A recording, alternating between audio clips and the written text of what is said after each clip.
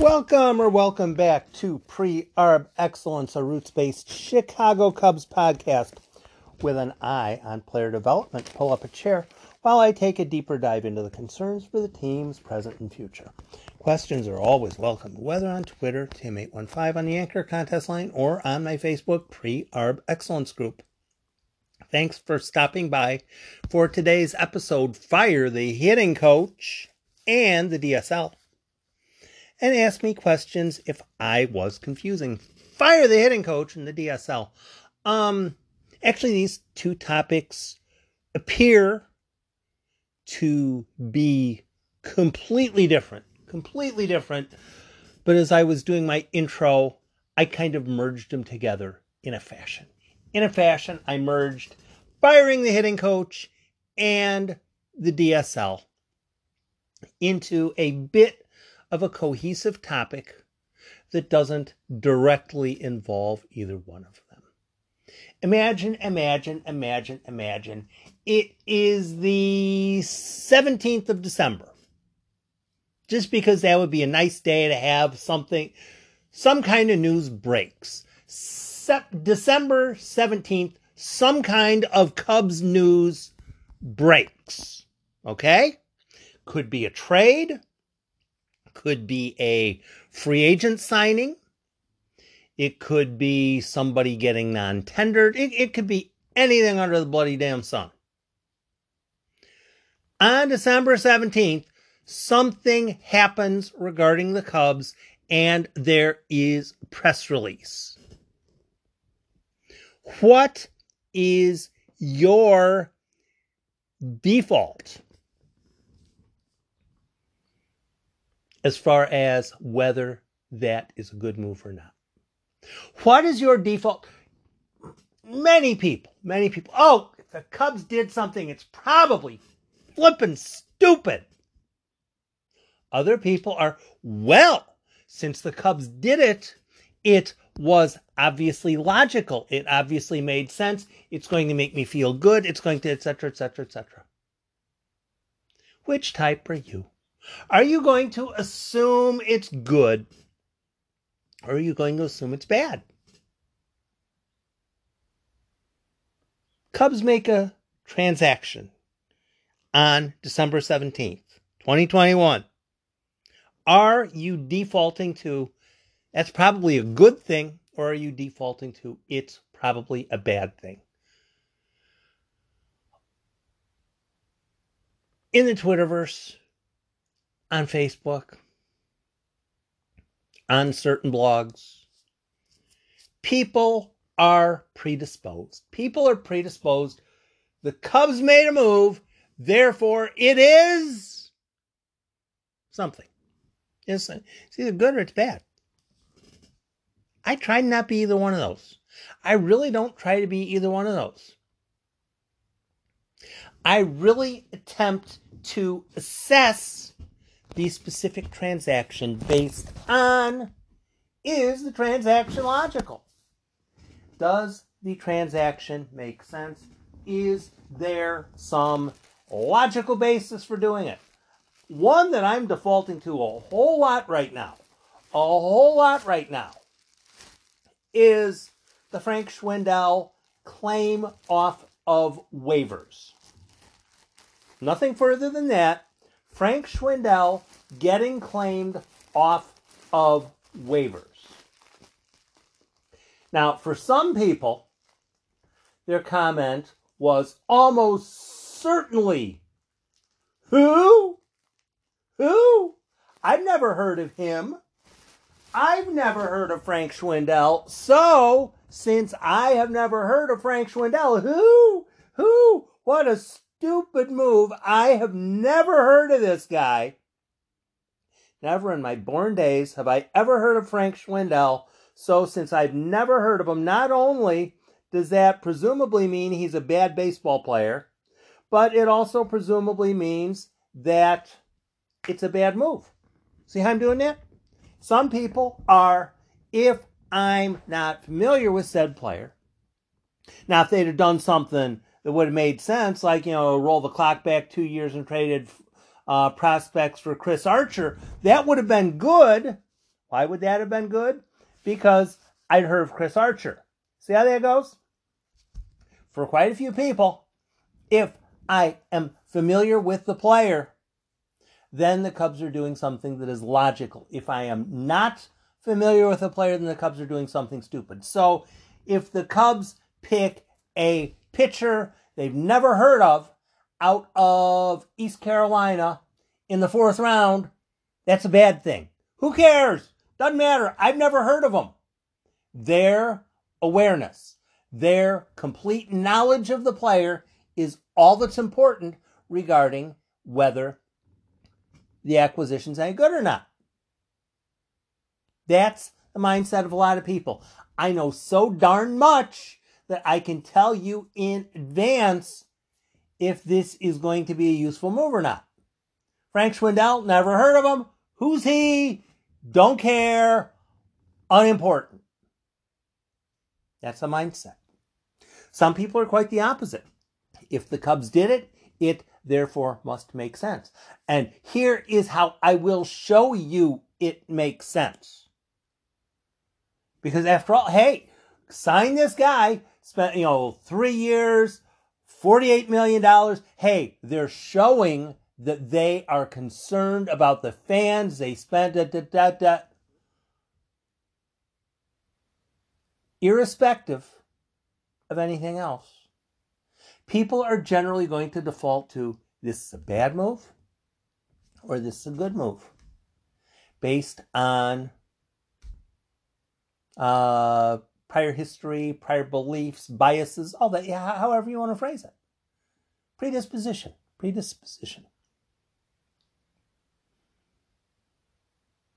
The Cubs let go of hitting coach Anthony Iapoce. And now, if you go to your Facebook, you go to your Twitter, you go to your blog, you go to your wherever, you're going to have a whole bunch of people saying, hey, it's about time. These hitters, they weren't listening to them, but whatever. Or you're going to have people saying, it's a stupid move. Why'd they get rid of him? They should have done something else. I have no idea if firing Anthony Iapoce is any good. I really have I'm not that smart enough. I'm not intelligent enough to know whether Anthony Iapoce was the one who made Frank Schwindel into a good hitter. I'm not sure if he's the one that taught Patrick Wisdom to hit the ball 440 feet, or if he's the one who taught Patrick Wisdom to strike out 40% of the time. I don't know.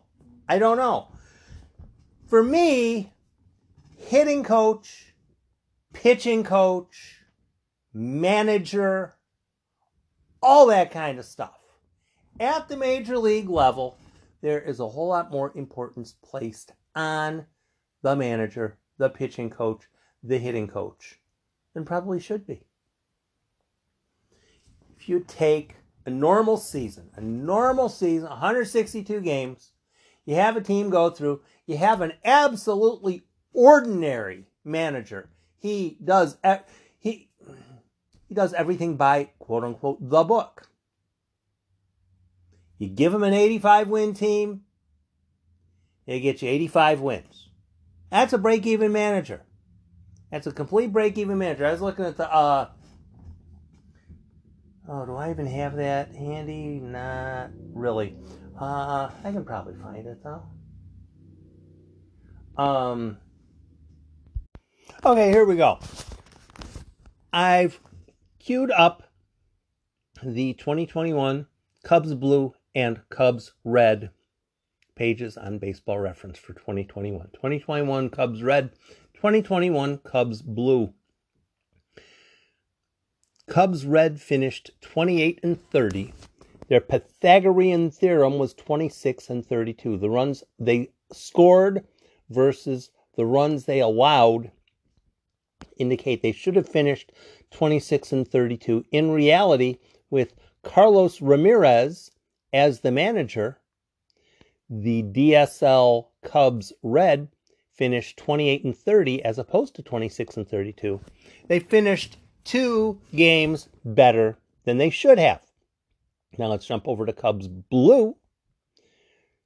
They should have finished 28-31 based on their Pythagorean theorem. In reality, they finished 26-33 with Giovanni Rosario as their manager.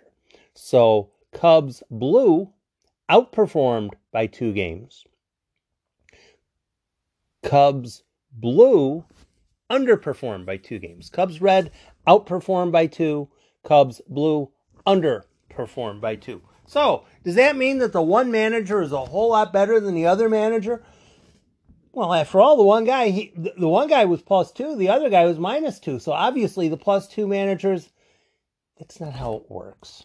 Baseball is a random game. If you've ever done anything with games of chance, dice rolling games, Sports Illustrated or Stratomatic or anything along those lines, you get to that one point in the game, you roll the dice, and it comes up a 4-9 instead of a 4-10. If it's a 4-10, it's a game-winning home run. It's a 4-9, it's a fly ball to the track, out, game over.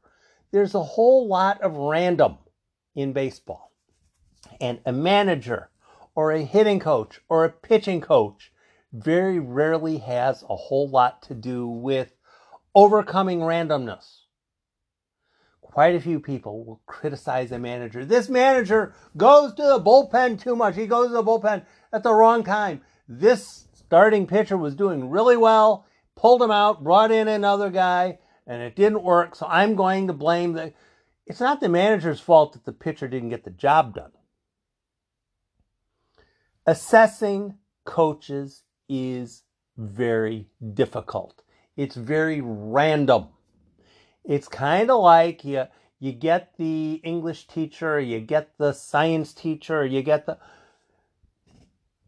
kid in the 3rd chair. This is a great teacher. The kid in the 7th chair, this is a terrible teacher. It's the same damn teacher. Different people get the message across differently to different listeners.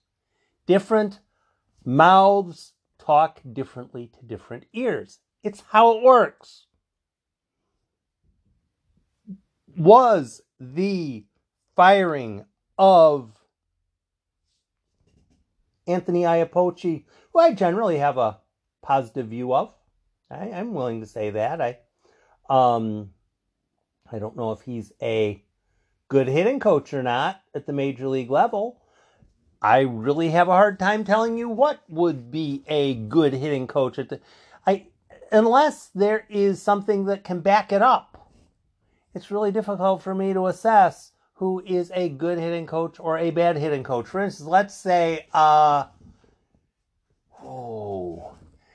Muncy, at some point after his career is over, says, I was struggling in AAA ball. I had been released. The Dodgers picked me up, and this specific person told me this specific thing, and because he said that specific thing, I started differently doing this with my swing, and I started to get really good because of what that one person said. If that comes out, that guy's a good coach because he related something to a person, turning them from someone who had been released and nobody wanted them even in AAA to he became a multi-year all-star. That's what coaching is. Back in the day, I think it was Norm Sherry, backup catcher for the Dodgers. Sandy Koufax out in the bullpen getting ready for, I don't know if he was getting ready for a start or doing a side or whatever. But Norm Sherry came out, started talking to him and said, Sandy, what you ought to do is stop trying to strike everyone out and let them hit the ball. And bam! The light went on. Sandy Koufax didn't have to try to throw every pitch through the wall. All he had to do was throw the ball. Here, let's see if you can hit this. Here's a fastball. Hey, you're tipping your pitches. I can tell that it's a fastball. Cool, great, hit it. Oops, can't. The catcher who can convince the pitcher to believe in himself. The hitting coach who can get the hitter to get the game to slow down so he doesn't have to overcommit too early. Those are the hitting coaches that help. Those are the pitching coaches that help. And there really aren't baseball card stats for that. There just aren't baseball card stats for hitting coaches. How would you even put together a baseball card for a hitting coach? He didn't hit the triple.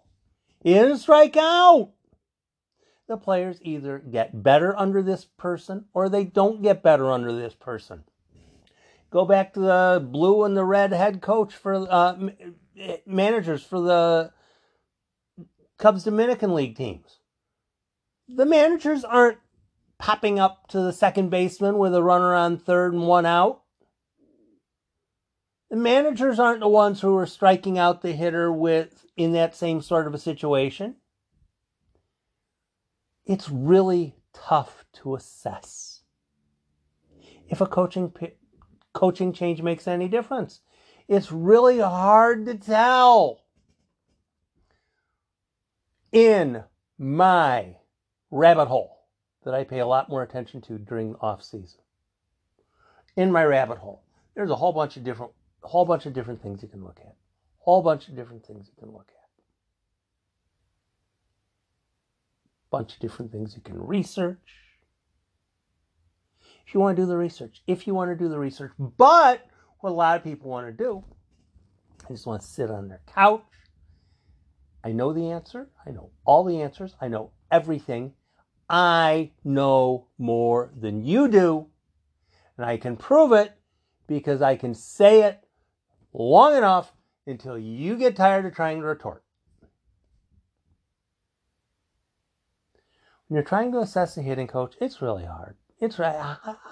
How would one even do that? One of the ways I would assess a hitting coach, if I were of a mind to do this, I would ask, again, if I were of a mind to do this, which I'm not, ask 400 hitters through the upper minor leagues and the major leagues. Who is one hitting coach or one pitching coach who said something to you that cleared things up for you? Could be a pro hitting coach, could be a college hitting coach, could be somebody from high school, could be somebody from a driveline facility. Who's somebody who made hitting easier for you? That would be, I'm not of a mind to go out and talk to a whole bunch of pro players, but that'd be fascinating. Ask 500 people, who helped you hit better? One name, 3 names, whatever. As long as they keep, as long as this person truly helped you get better at what it is that you do in baseball, that's what I would be interested in. If somebody helped a major league hitter get better at being a major league hitter, sounds to me like they're a good coach. Now, there could be a situation where somebody in the lower minors goes from not very good at the Arizona League level, has a talk with the hitting coach, all of a sudden, within 3 or 4 weeks, they're good enough to be better than low A ball. Now that sounds like it's a really good hitting coach, doesn't it? Got them all the way up a level in a matter of weeks. Does that mean they would be a good major league hitting coach? Of course not. What you're talking about with a major league hitting coach is a different mindset from a Dominican League or a Arizona Compound League. Hitting coaches are about These are the 17 guys you're trying to get better. Get them better. End of story. If you can do that, you're probably pretty good. And if you're probably pretty good at doing it on the compound level or on the low A level, you're good at that. If, because of that, you end up getting promoted and you get promoted and you get promoted and you get to the major league level, and suddenly you can't teach players how to hit 98 and up in the zone, it doesn't make you a bad hitting coach. It means that it's really hard to hit at the major league level. Assessing Anthony Iapoce. Actually, it's really easy to do. It's really easy to assess. Was this move good? Was this move bad? And you can do it absolutely easy, either direction, without even thinking. And that's the problem. People don't even think. If people aren't even thinking about it, then what's the point in even bothering? If someone wants to say the Cubs made a huge mistake in firing Anthony Iapoce because, and then they have like 3 paragraphs after that, or this was a really good move because, and then they have 3 paragraphs after that, and they have 4 or 5 names of available people who would probably be better hitting coaches, and they would have 3 or 4 paragraphs for each player, for each potential coach, explaining why they've done homework. You hear how that works? If you do the homework, if you have the awareness, then your information becomes valuable. That's not where I spend my time. I don't spend my time on which is the good hitting coach. I don't know that. I don't know how to break that nut. I don't know how to catch a mouse in that trap. I'm not that good at that kind of stuff. Maybe I will be in 3 years. I'm not there yet. When people assess, oh, the Cubs are always terrible at this, or the Cubs are always terrible at that, or they're always good at this, they're always good at that, or that. Give me a break. Give me reasons why something makes sense. Give me reasons why stuff doesn't make sense. Your reasoning behind why it does make sense. It's kind of like the such and such a hitter isn't clutch. This guy isn't a clutch hitter. How are you determining that? On what? Are you determining that because there was the one time you had $50 riding on the game and he popped out to third base with 2 outs in the ninth and you lost $50? Is that what you're basing it on? Well, I guess. Well, he's 1 for 1 in costing me $50 popping to third base when I had money on the Cubs. Well, yeah, that would be kind of significant to you. But frankly, I don't care about that kind of stuff. I want to hear stuff that is logically, accurately predictive.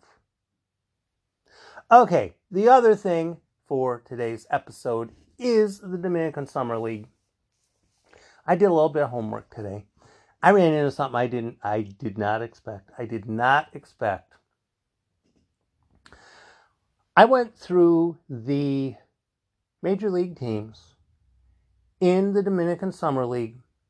Which teams had how many teams in the Dominican Summer League? I ran into some surprises. About half the league, a little bit more than half, has 2 Dominican League squads. Almost all of the rest of the league has 1 Dominican League squad.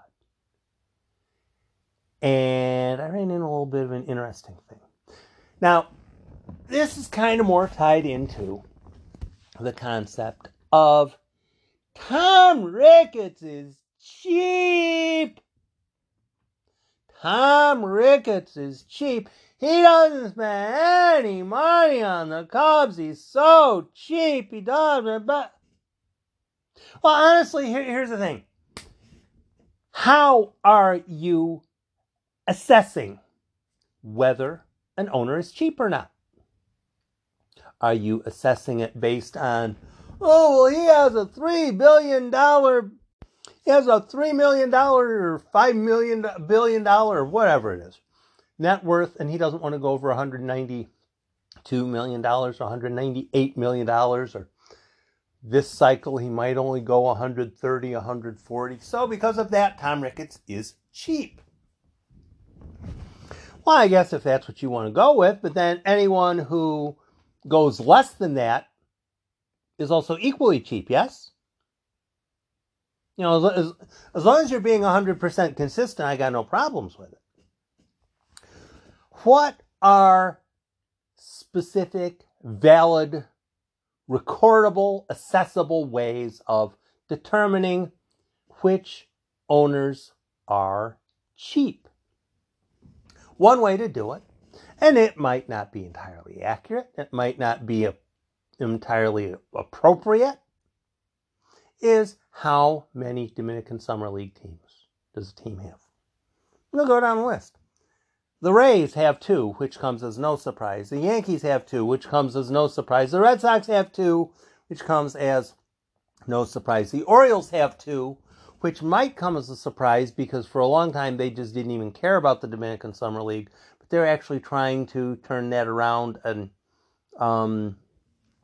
put something together in the Dominican Summer League finally, with the new ownership, the new leadership. Yeah, new leadership, I'll put it that way. Toronto Blue Jays only have 1. That's a bit surprising. I would expect the Blue Jays would have 2. They don't. Cleveland, whether Indians or Defenders, have 2. The Royals have 2. Neither of those are a surprise. The White Sox, the Twins, and the Tigers have 1. Yikes. Why would a team not have a second DSL squad? Why would a team not have a second DSL squad? Costs probably, I would guess, $300,000 to have an entire extra, 50-game season, something like that. Oh, what would we end up saying the Cubs Red played? 58 games and 59 games. So probably it'd be 60-game season, something like that. 5 games a week. It'd probably be a 60-game season, something like that. Why would a team not want to have 60 extra games in the Dominican Summer League? Give a whole bunch of different players a whole bunch of chances to get a whole lot better in games. I don't understand why. Carrying on. Angels 1, A's 1, Astros 1, Mariners 1. Really? Rangers have 2. Now we're going to go bottoms up the other direction. Diamondbacks 2, Rockies 2, Giants 2, Dodgers 2. Dodgers would have 7 if that were permitted. Padres only have 1. That's a surprise. Reds have 1. That's stupid. That's absolutely stupid.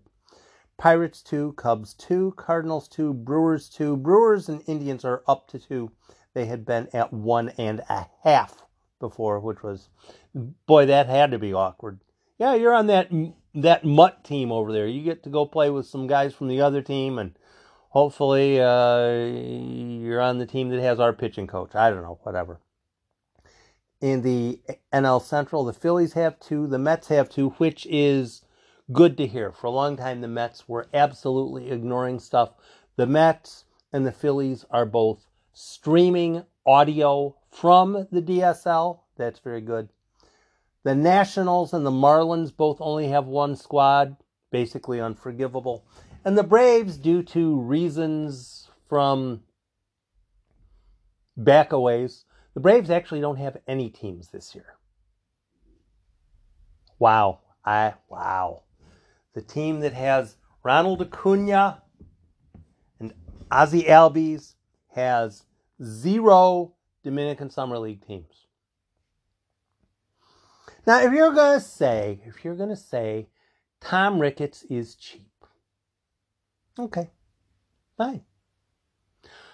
Is the A's owner cheap? Is the Tigers owner cheap? Is Jerry Reinsdorf cheap? They only have one team. They only have one team in the Dominican Summer League. It would not be difficult at all to have, hey, we got another team. Go out and sign 30 guys. Sign 30 guys, give them $10,000 each, send them out on the field, have them as the backups, have the other guys as the starters. You'll probably have a crappy team for a couple years, but once your scouts get back into the flow of, then you'll have a decent enough team. You'll represent. You'll be fine. But no. 1, 2, 3, 4, 5, 6, 7, 8, 9, 10. 11 teams only have one Dominican Summer League squad. That's inexcusable. What you have is this cycle.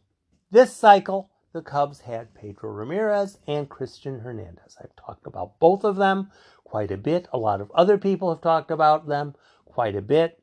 Much of the season, Pedro Ramirez played shortstop. Much of the season, Christian Hernandez played shortstop.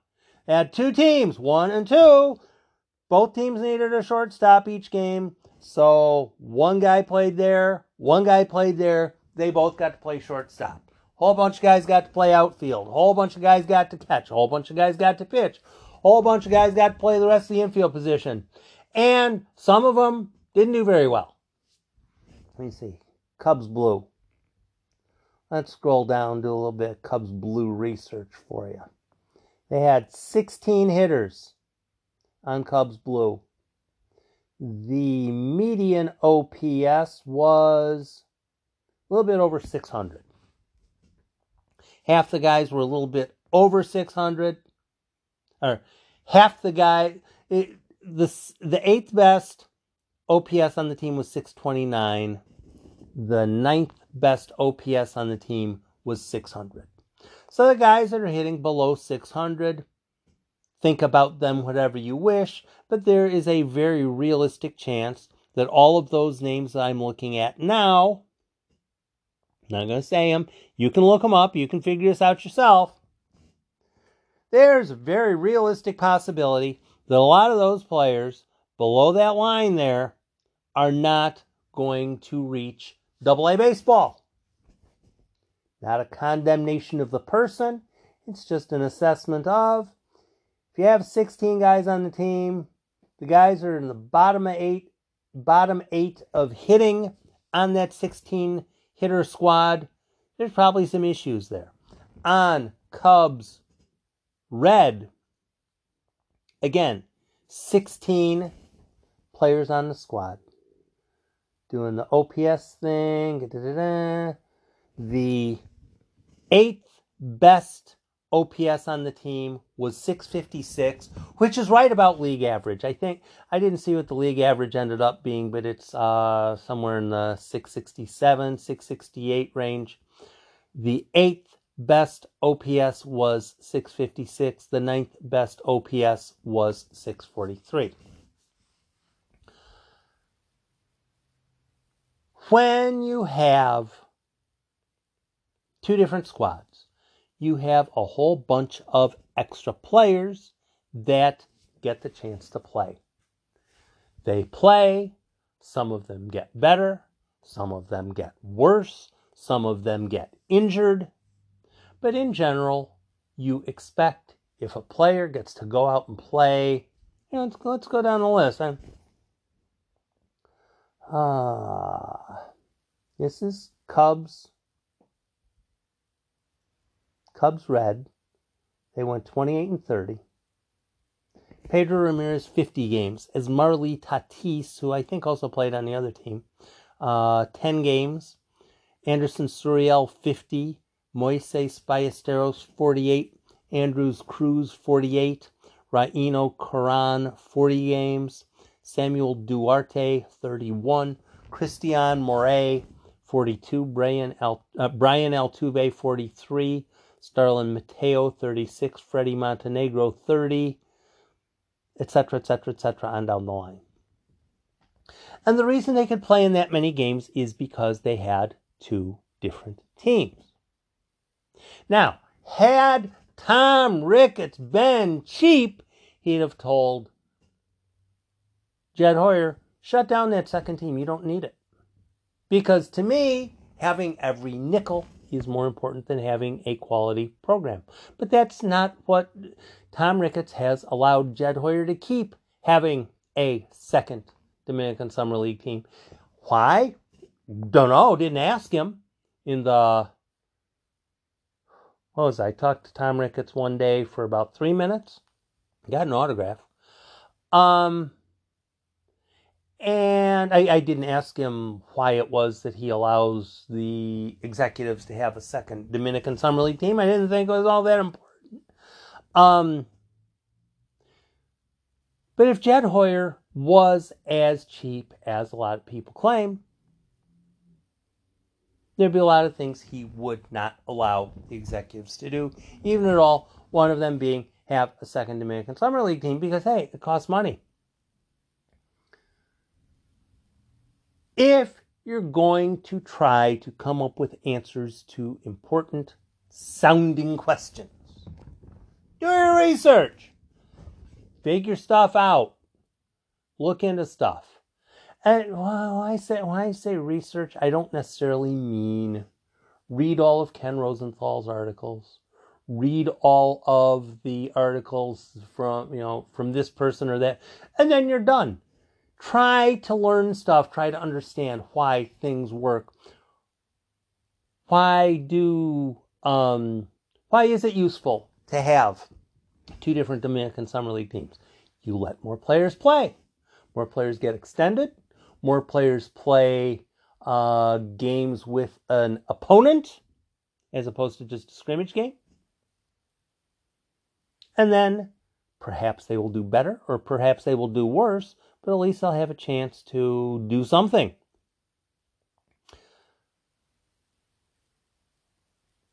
When something comes up with Cubs news, what do I say? December 17th? December 17th, something comes out about the Cubs. They make a trade. Don't presume. I'll use me. Let's say we know it's going to be a trade. The Cubs are going to make a trade on December 17th. What is Tim going to think of this trade? Am I going to be predisposed to think it is a good trade? Am I going to be predisposed to think it's a bad trade? Really, no. I might be predisposed to think that probably if the Cubs are going to trade someone along the lines of Wilson Contreras or Kyle Hendricks, they might be leaning toward getting players who have over a year to go before the Rule 5 draft.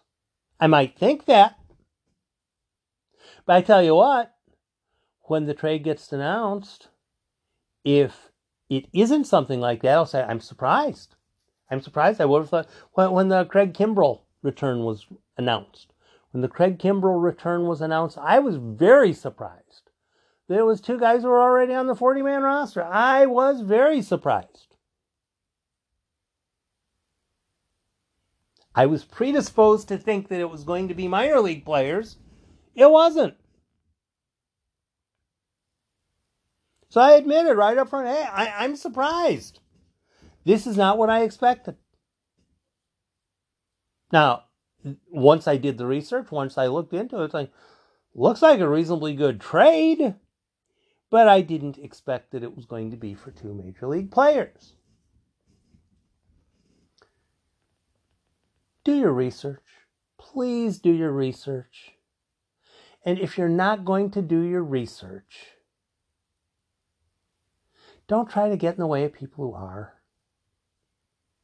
If you're just watching the game, if you're just flashing passive-aggressive... I was watching a television show a couple nights ago. You've heard the term passive-aggressive. I know I use it a lot.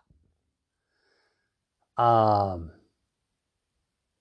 was the line somebody used? Instead of passive-aggressive, active-aggressive. Or something like that. Might not have been active aggressive, but it was completely the flip of passive aggressive. I think it was active aggressive. So many people are, oh man, those stupid Cubs. Or there are some people who are completely the opposite. Let the move happen. Let it happen.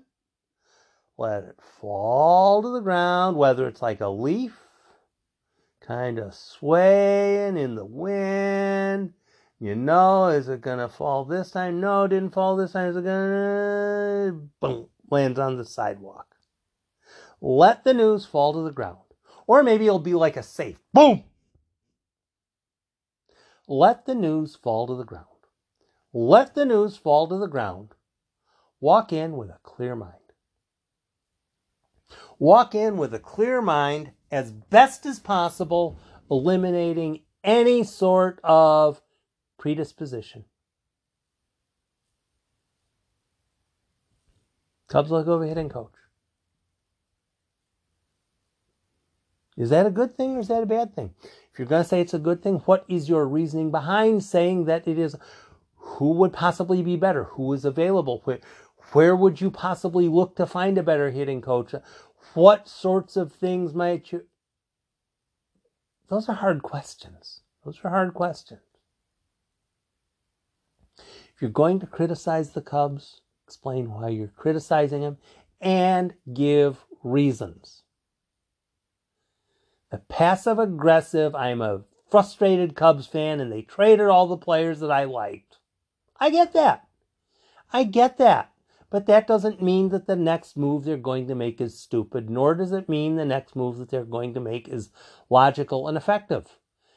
Plenty of times, something that makes perfect sense backfires. Something that makes perfect sense backfires. For the San Diego Padres, trading for Jake Marisnick made perfect sense. For the Padres, trading for Yu Darvish, trading for Blake Snell, made perfect sense. As of 2021, neither one of them worked. So it goes. Doesn't make it a bad trade. It's not a bad trade because it doesn't work. It's a bad trade if you misassess something, either on your end or on their end, or you do something for a really dumb reason. If you want a stupid trade, whether it worked out or not, my two favorite Cubs stupid trades. One of them was trading Bill Madlock to the Giants for Bobby Mercer because Bill Madlock wanted to get a raise. Now that on its own, that's kind of stupid. Bill Madlock was still quite young, just figuring it out, coming off of, two batting titles? Bobby Mercer had already been in the league for 10, 11 years, something like that. And was definitely getting up there in age. Not only did the Cubs trade for Bobby Mercer, trading away Bill Madlock because Bill Madlock wanted to get paid more. When Bobby Mercer arrived in Chicago, the Cubs gave Bobby Mercer a pay hike that he hadn't asked for to give him more than Bill Madlock had wanted. Try to fit that inside your skull. How does that make sense? That is stupid. The other stupid trade, going back a little bit further, and again, it's not these are the numbers that came up. This is what happened after the trade. This is what led up to the trade. 1969, the Cubs were struggling to find a center fielder. Don Young was much of the time their center fielder. Adolfo Phillips had played some in center early in 1969. He had gotten traded. Jimmy Hickman played center field. Ugh, that was ghastly. They never figured out center field. They just did not figure out center field. They had a halfway decent center fielder. They might have won the division, irrespective of Nolan Ryan and Tom Seaver and all that stuff. Late in the season, desperate, seeing everything fading away, they called up from the minor leagues Oscar Gamble. Was Oscar Gamble ready to play at the major league level? Debatable. Was it wise to call him up and start his... Well, there really wasn't a service clock back then, so that really wasn't even a concern. But that he wasn't ready was going to create a situation where he got sent back down to the minors, and he ended up using an option season anyway. But again, that wouldn't matter either, because the Chicago Cubs traded Oscar Gamble along with reliever Dick Selma for Johnny Callison, another old outfielder who used to be an all-star, but he was getting up in age. I think he had 2 or 3 years left in his career. Cubs brought over Johnny Callison for Oscar Gamble and Dick Selma. Why did the Cubs trade Oscar Gamble? They traded Oscar Gamble because he was dating white women. You want to tell me about a stupid trade? You can go ahead and tell me about a stupid trade all you want. I'm trading this guy because he's dating white women? That's a stupid reason for a trade. I'm trading this guy because he wants a pay hike? That's a pretty stupid reason for a trade, maybe.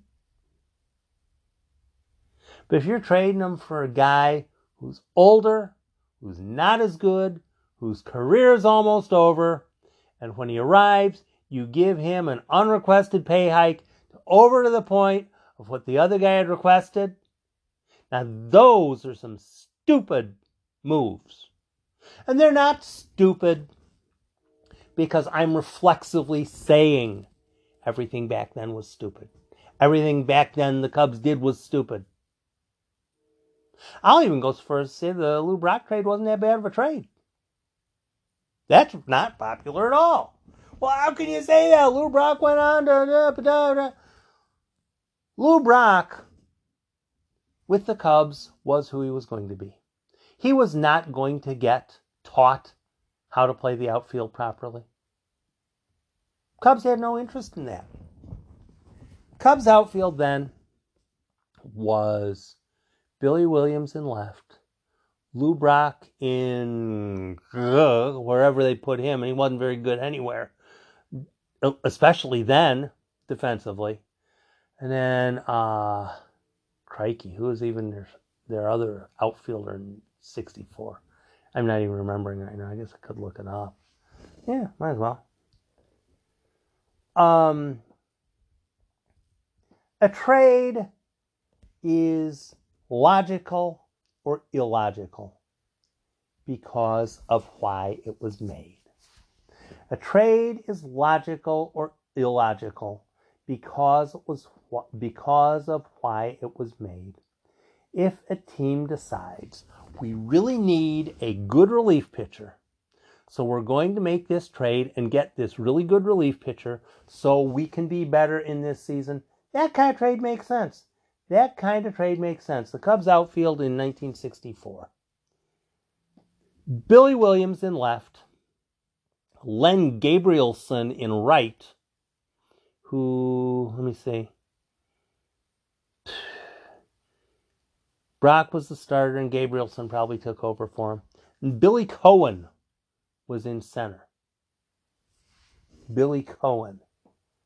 Their outfield combined for, let's see, Williams hit 33 homers, Cohen hit 19, Gabrielson hit 5, and Lou Brock hit 2. Lou Brock's OPS in Chicago in 1964 was 640. Doug Clemens got some looks in the outfield as well. Would he? No, that wouldn't have been a pure platoon. So Lou Brock, OPS in Chicago, 640. OPS in St. Louis, 915. That wasn't a case of Lou Brock, oh my goodness, I completely, all on my own without being coached, figured out how to get better. What more than likely happened, and this is a nice little bow on the entire thing, what probably happened is the Cardinals had good coaching, good offensive coaching, good defensive coaching, and it was displayed by someone walking in effectively off the street and being turned into a much better player than was expected. Lou Brock, if anybody talked about OPS back in 1964, which they did not, Lou Brock walks in the door, 640 OPS. What would you think that Cardinals fans, if they were into OPS back in the day, what do you think they were going to say Lou Brock's OPS would be for the rest of the season? 600, 620, maybe 650, somewhere in there. They'd be happy because who the heck is Lou Brock? The Cardinals found a way to make Lou Brock a much better baseball player. Why? Because they had good coaches. They had good coaches. Now, have the Cubs on the pitching end done a fairly good job, in your opinion, calling up a player from AAA and getting him to produce at better than your expected level of production? I'd say yeah. Call up a guy nobody's ever heard of. Hey, this guy's kind of good.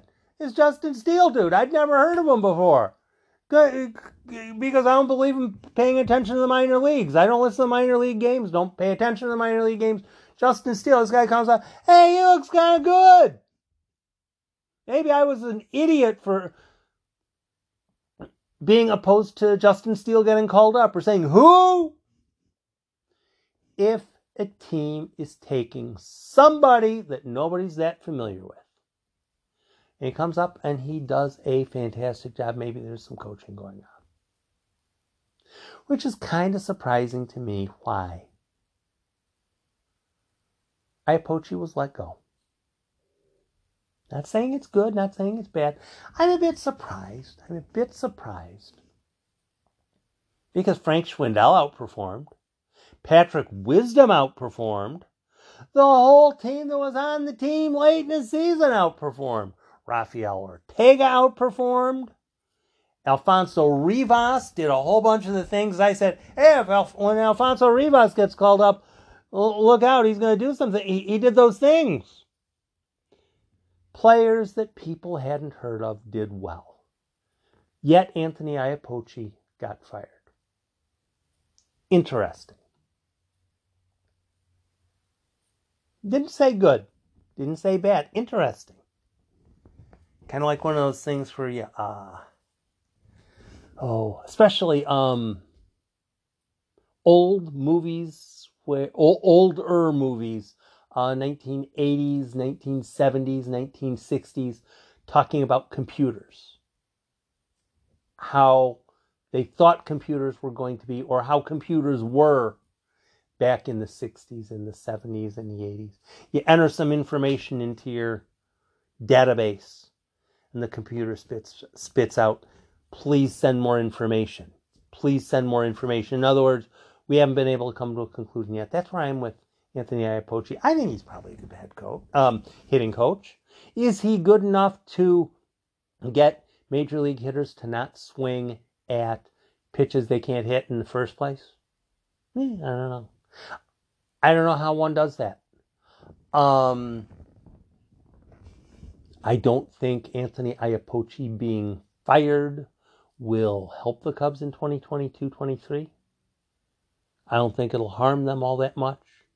I think it's going to be a whole lot more dependent upon what is Tom Ricketts' number for Jed Hoyer going to be.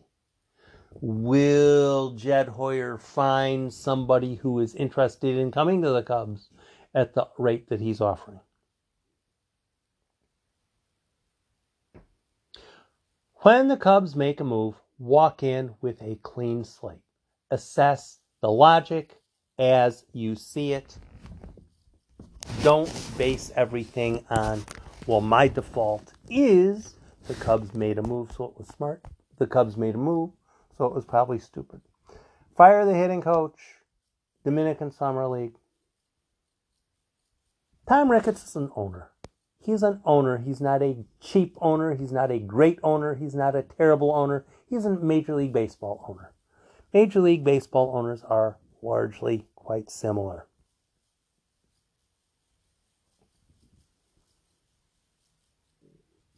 If you're trying to assess things, do a little bit of homework. Do a little bit of homework. Don't be afraid to look at Baseball Reference or Fangraphs. Half you were laughing at me. Why are you looking at Baseball Reference? Well, I got my reasons. It's tough to coach hitting at the Major League level. It's a whole lot more difficult to coach hitting at the Major League level than it is to sit on your couch and spit out passive-aggressive comments toward your favorite team. That's easy to do. Actually coming up with why something makes sense, that's a whole lot harder to do. And I challenge you to try to do the homework and figure out reasons for believing what it is that you believe. Thanks for stopping by Pre-Arb Excellence. I'll have another podcast up soon. The circumstances warrant. I'll attempt to have that worth your time as well. Be safe, go Cubs go, and be nice to people.